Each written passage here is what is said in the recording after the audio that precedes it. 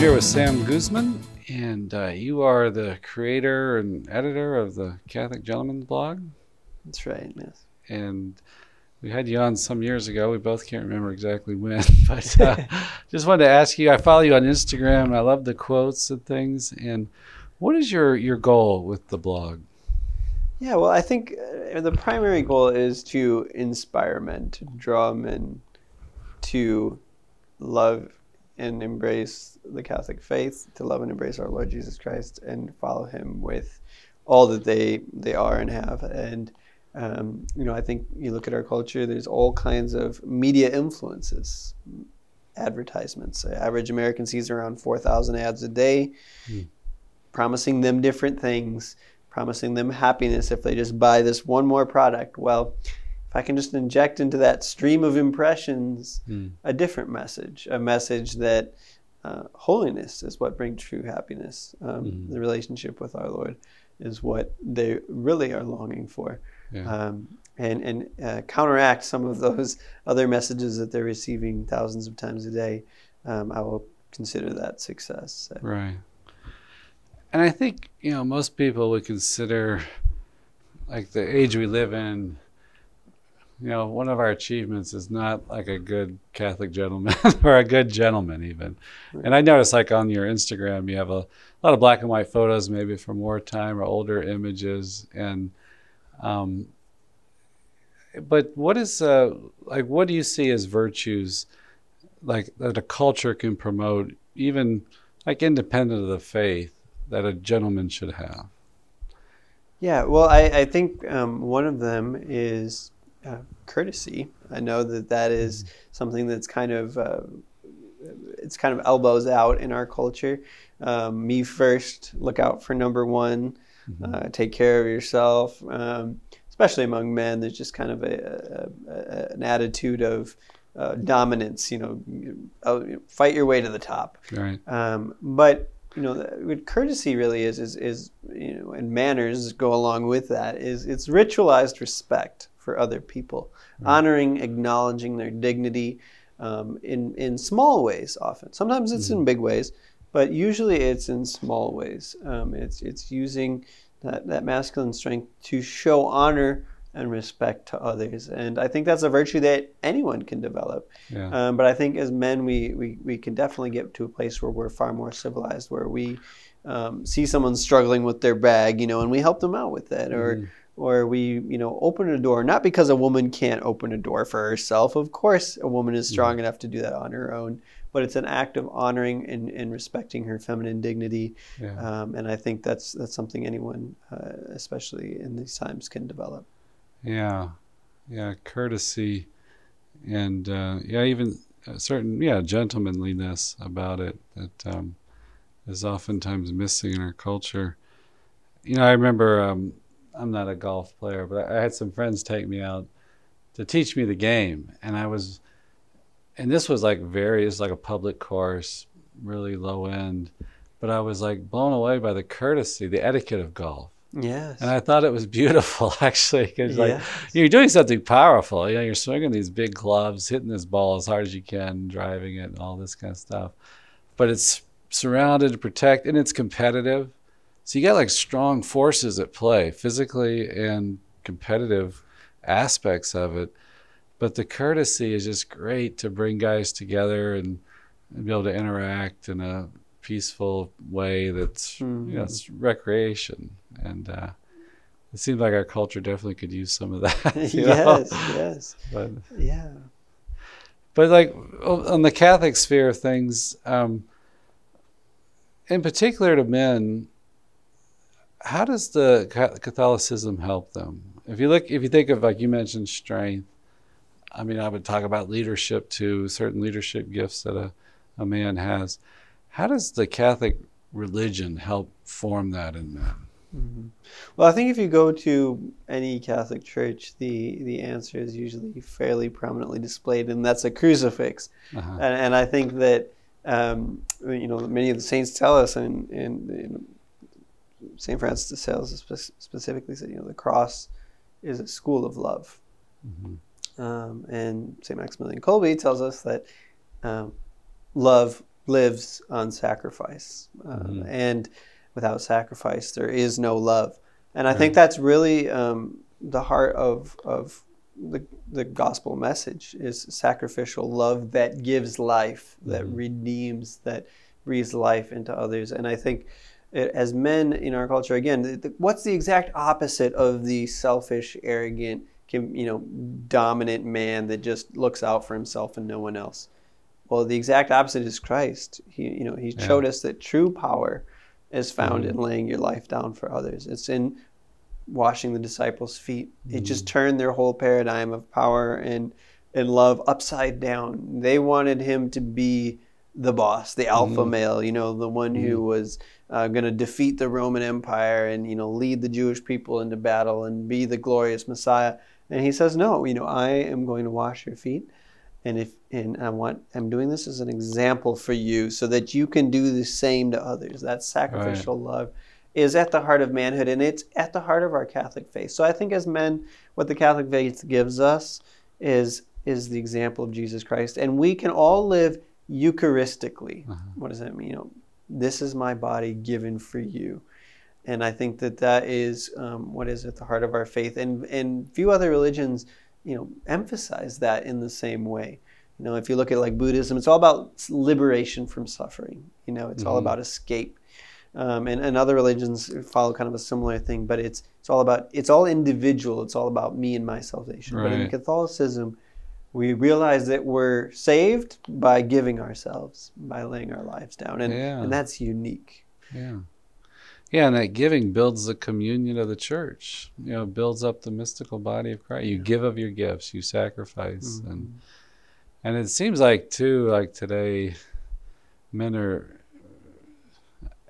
Part of our weakness is, I think, kind of the energy, the vitality we have, the drive, can just be spent on ourselves and our own pursuits and pleasures, hobbies, and if you don't have a marriage culture that really proposes marriage in a beautiful way, encourages it, expects it of you, that it's an easier path, right, to have the bachelor life, the promiscuous life, and have that fun. So, and it seems like it seems like to me, it's like both genders suffer, obviously, in our culture in different ways. But men, I think women suffer.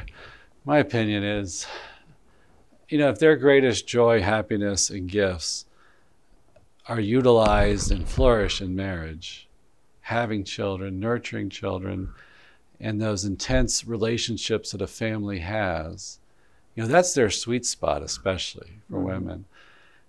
And less people are getting married, and so I think they're hurt that way, deprived of marriage.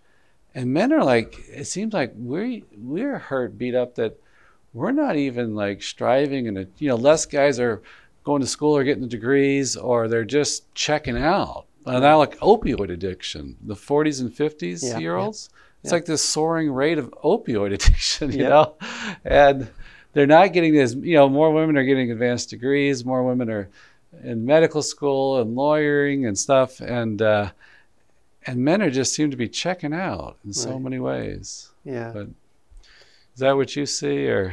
And I think that, as men, we've been told by our culture that our masculinity is illegitimate, and you see this especially in schools with boys. Girls are held up as the standard, they're academic achievers and things like that, and they can sit still in a desk for 8 hours.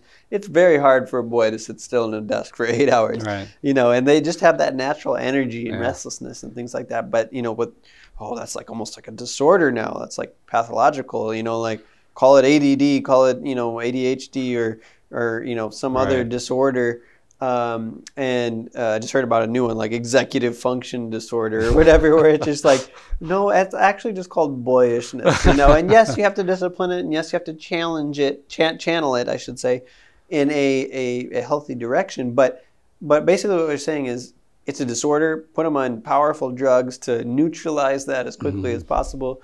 Your manhood is bad. If you pick up a sword or a stick and pretend that it's a sword and you want to fight with it, oh my goodness, that's that's sick. Yeah. And no. That's what God made men. But as our culture, we've been told that that's like toxic. Toxic masculinity is masculinity of any stripe. And if yes, men can behave in toxic ways sometimes, absolutely. Right. But manhood itself is not toxic, and it's very harmful to men to be told that over and over. And I think that's why we see a lot of men just kind of checking out, just like, you know what, you got nothing for me to do, forget it. I'll just waste away and just be addicted or whatever. And it's really unfortunate. Yeah. And what about, I know there's a lot of talk, and I think it's so true that, men need other men and role models. And, a guy might not have that growing up for whatever reason, but, if maybe he's older, he can get like a mentor friend or something. Do you write much about or have post articles much about that role of how men help form other men? Yeah, I mean, I think mentorship is huge, and a friend of mine recently wrote a wonderful book called Leaving Boyhood Behind, but it's all about how boys transition from boys to men with the help of other men. And I think that it's something that we need to rediscover and learn how to do in our culture. I think that boys especially, they need fathers in their lives. And if you look at the rate of fatherlessness in our culture, it's through the roof. I mean, I think the statistics is like less than half of boys have an intact home with a father and mother in the picture. It's I think the rate is actually like 20% or 26% of families are intact now. Mm-hmm. Father and mother have been married. Now maybe dad's still in the picture somewhere, but he's, it's visitation or something like that where, fatherhood has been seriously damaged in our culture. And as a result, the statistics also show that, rates of criminality, dropping out of school, sexual promiscuity, things like that, all increase as fatherhood breaks down. So I think the first role model that we need in our lives is fathers. And if you're listening to this and you're a dad, your role as father is not secondary. It's not something you do one or 2 hours a week, in your spare time. It is essential to your identity as a husband and father, and you have to take that role with dead seriousness, or your children will suffer. And I think so many men get wrapped up in their career and achieving and, and again, being the best, the top dog. Yeah. That they neglect their families, even if they are, still married or things like that, but no, your children and your marriage are your priority. Everything else just supports that. So. I was talking to, I belong to a prayer group that has a therapist in it, and I know her and her husband, and she told me that she just sees in like raising their kids how her husband just does the discipline so much better. And she said she just thinks it's better for everybody if she lets the husband step in the teenage years especially, to handle that discipline and strength. And I think even though you can't say it on Oprah or something, but there's something in women, I think, that want the men to utilize those gifts of strength and discipline.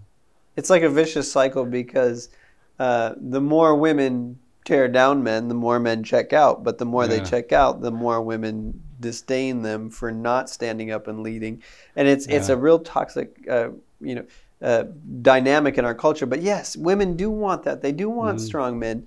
And I was actually puzzling over the fact the other day that I have a lot of women readers, and I was asking somebody, like, why do you think I have so many women readers? Because it's like 30% of my readership or something, and they were saying, well, because women want Catholic gentlemen, they are attracted to that ideal.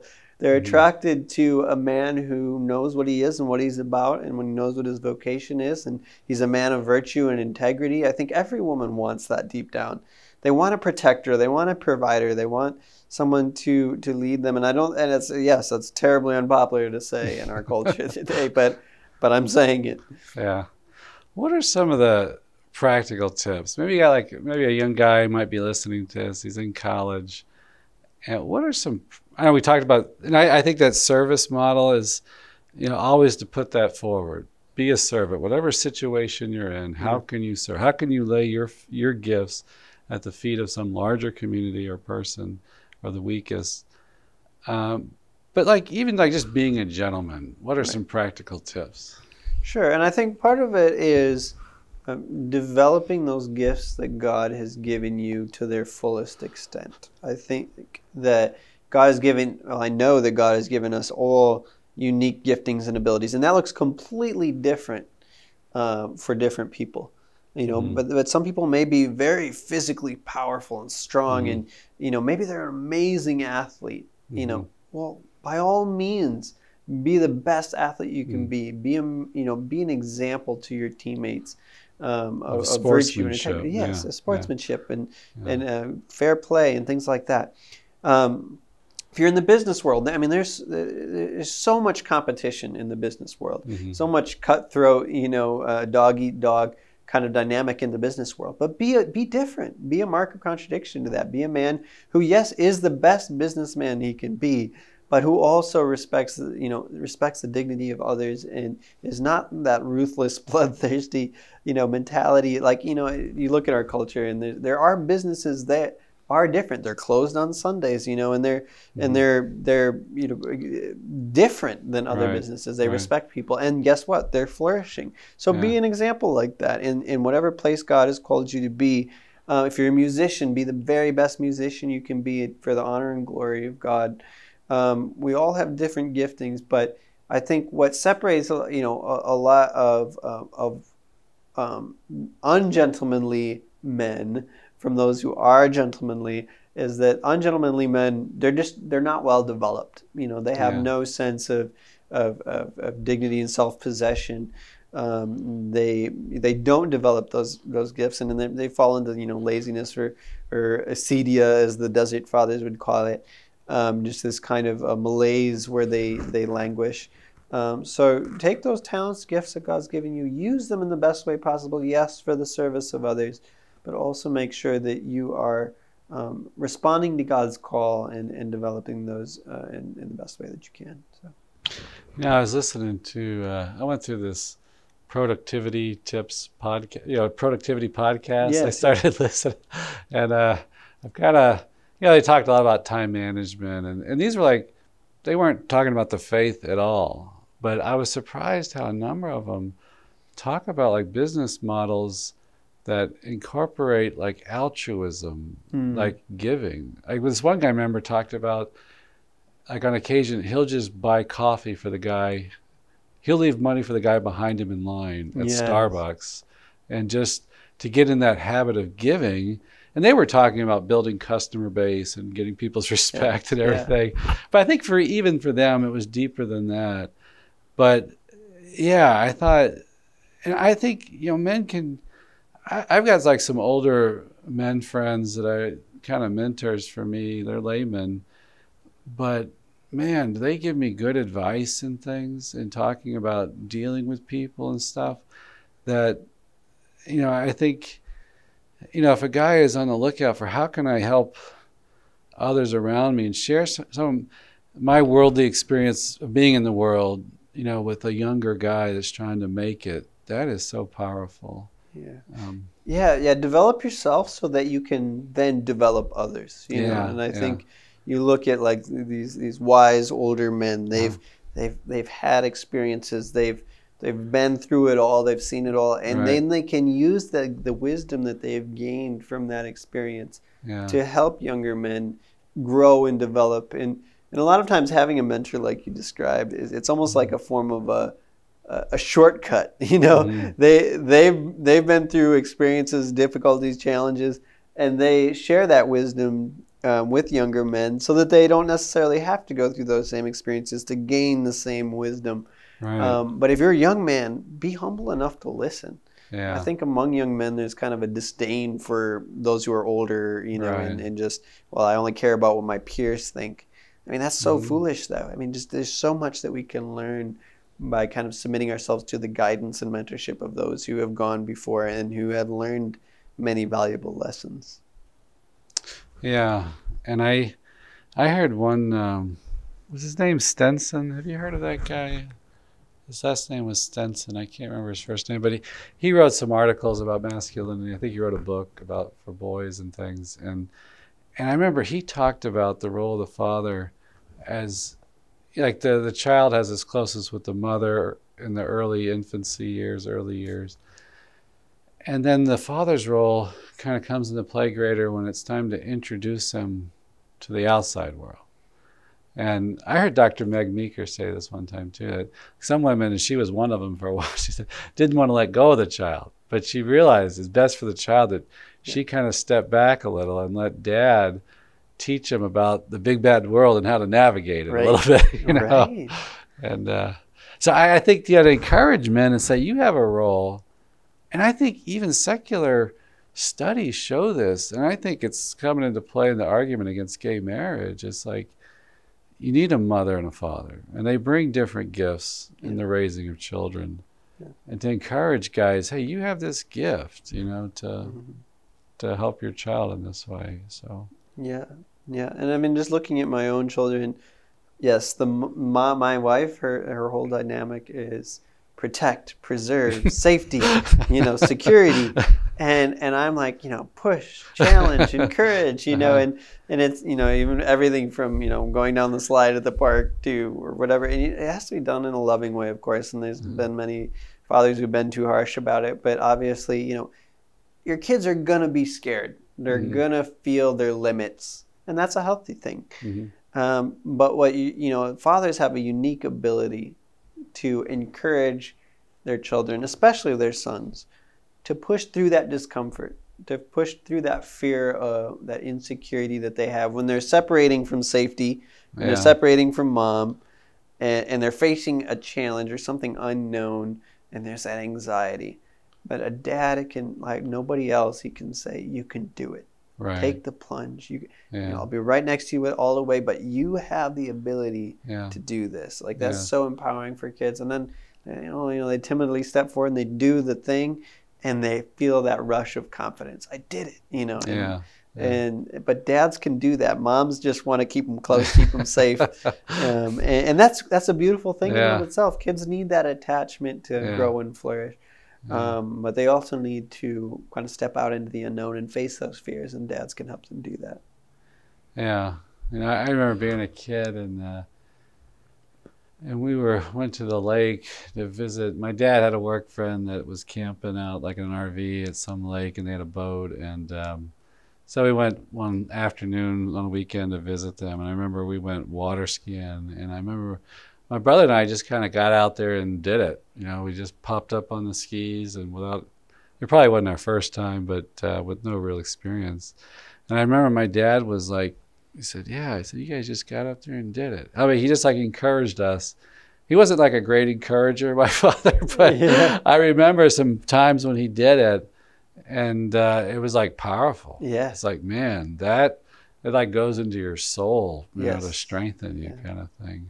But you know, I like to praise too, like when I see kids around here and with their families and maybe the kids running around, but he just like a boy, he's got like this, oftentimes this vitality, you know, and I try to like almost encourage that in him. Yeah. And I know it could be a huge problem, you know, running around all the time, but you know, I also maybe try to throw some word in there about, well, you know, you use that for good, you know, and we got this little guy here. I don't know how old he is. He's probably like 7, 8 years old, but he's taken up rock climbing, and you can see, and he's like the best in his family at it, and he's starting to get little muscles and stuff. And you can see he's like so proud of this, you know. Right. And I just want to say, man, and I try to encourage him. You know, that's great, a good thing to do. And I think guys oftentimes, for whatever reason, like they get the message of toxic masculinity, but you know, like they're given, I think men especially, they're given this gift to cultivate and till the garden of Eden, you know, and they're placed there. I mean, Eve as well, but Adam especially is to go into that bad world. You know, he names the animals. He's got this dominance over creation to set it right, to guide it, you know, and I think, we need to encourage that in men. Yeah. And all the chaos that's out there. Do you have some favorite articles maybe that generated a lot of response on your blog that you got a lot of feedback for? Or? Yeah, there's one interesting one about why Satan hates the Blessed Virgin Mary, but why men should love her, and it's done quite well.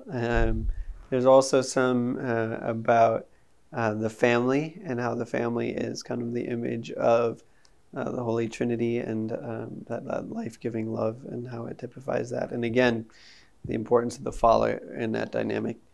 And there's also some that are about things like sacramentals, like the St. Benedict medal or thing. I call it kind of like a spiritual weapons series.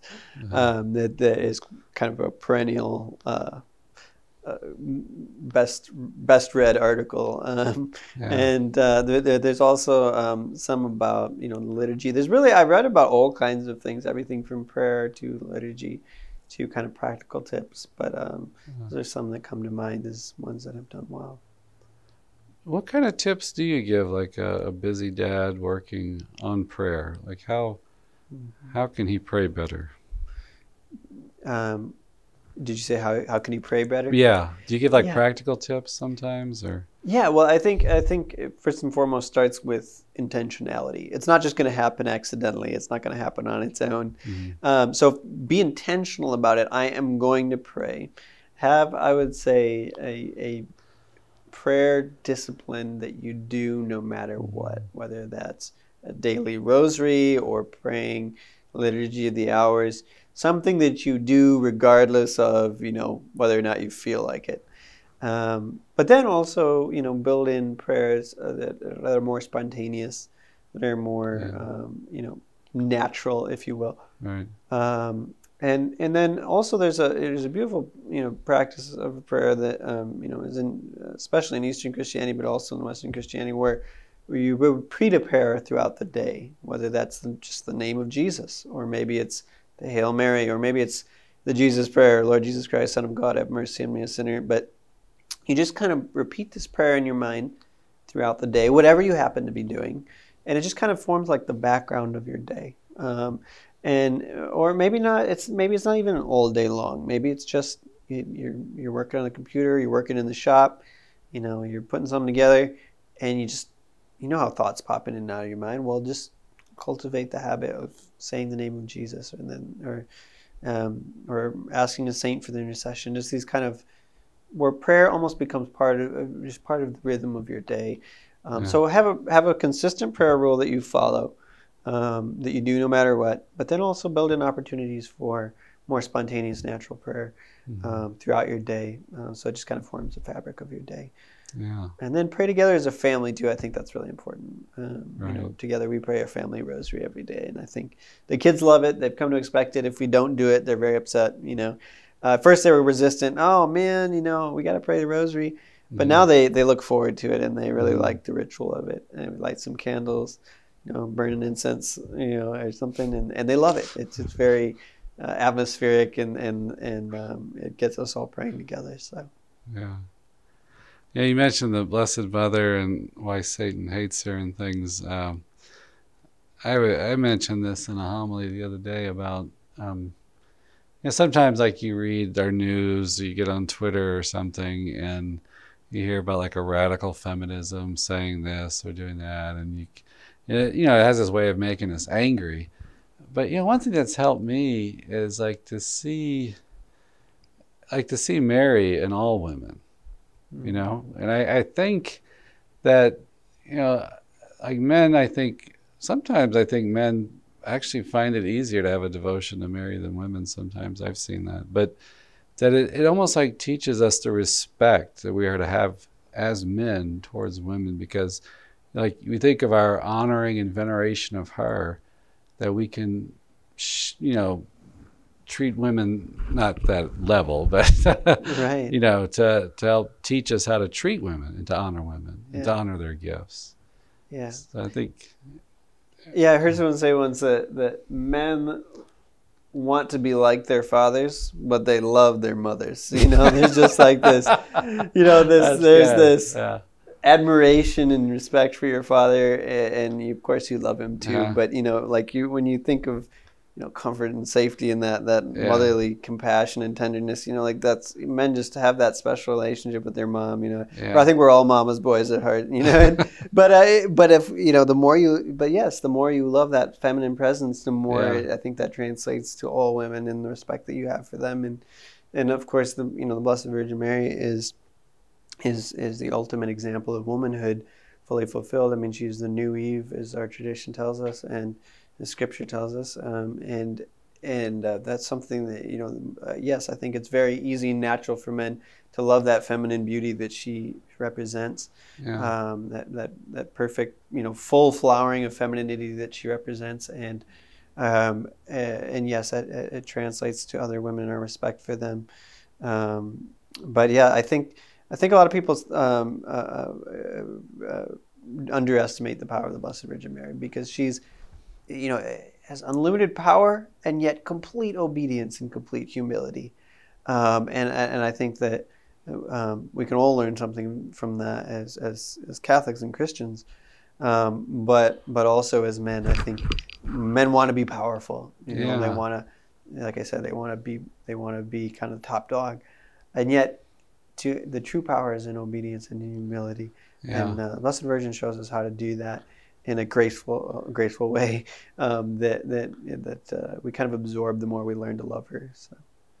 Yeah, it could temper our strengths, our efforts, and things, and soften it in a good way. To humanize it. Yes. Yes. all our activities, and yeah, I mean, I try to preach that all the time. It's like she's the model disciple. She's the high point of creation. Yes. And it's like, what did she do? Somebody pointed this out, saying, she didn't, at the Annunciation, she didn't say, okay, I'm going to do this for you, God. What she said was, let it be done to me. Yeah. According to your, it was like that humble surrender. Yeah. And that's the model. I mean, to let God work through us, to live by His power and grace. Mm-hmm. And we need that witness in our life. And even the effect on our religion as a whole, it takes away the harshness of it. Yes. The fallen tendency to be too harsh. The presence of Mary can be there. So. Yes. And I guess we could maybe end with St. Joseph. I recently had some prayers answered by St. Joseph. I've always, cloistered nuns, Mother Angelica is our founders. We're brother-sister community with the cloistered nuns, and we've always had their influence on us. And nuns absolutely love St. Joseph, like a level you can't imagine, And I think they've taught us that kind of devotion. And so I've always prayed to St. Joseph and stuff. But recently I had some dramatic prayers answered by him, and they got my attention, how important devotion to him. Yeah. Do you ever write about that or teach about that? I have several articles on St. Joseph and how he's a model for us as men. And I love, we were just talking about obedience, and I think, you look at St. Joseph, and the angel came to him in a dream, and, he's like, abandon everything and, take her into Egypt. And we think, well, if an angel told me to do something, I would do it right away. But not necessarily. I mean, think about how terrifying that would be when you have this woman and this child completely dependent on your care, to uproot them and go into a completely foreign land where you maybe don't even speak the language. You're starting completely from scratch, probably sleeping by the side of the road. You can get mugged or robbed. It would have been terrifying. But he said yes, immediately just obeyed. And also his, that silence, that again, that kind of self-possession that he had, where it was more what he did than anything that he said that is significant. And that care for the Blessed Virgin and for our Lord is just an example for all of us. He was present in their lives. He wasn't off conquering the world somewhere, abandoning them at home to kind of fend for themselves. He was there. He was caring for them. And I have no doubt that he was deeply involved in Jesus' formation as a young man, teaching him, carpentry and things like that. And So he's a wonderful example for us fathers. He's as workers. There's a beautiful prayer to Saint Joseph the Worker by Saint Pius X. Yeah. We can all learn from Saint Joseph, Yeah. and he's answered some amazing prayers for me as well. So he's a great intercessor if you need something. Right. So, Well, thank you, Sam, so much for talking with us. It's been great. thank you.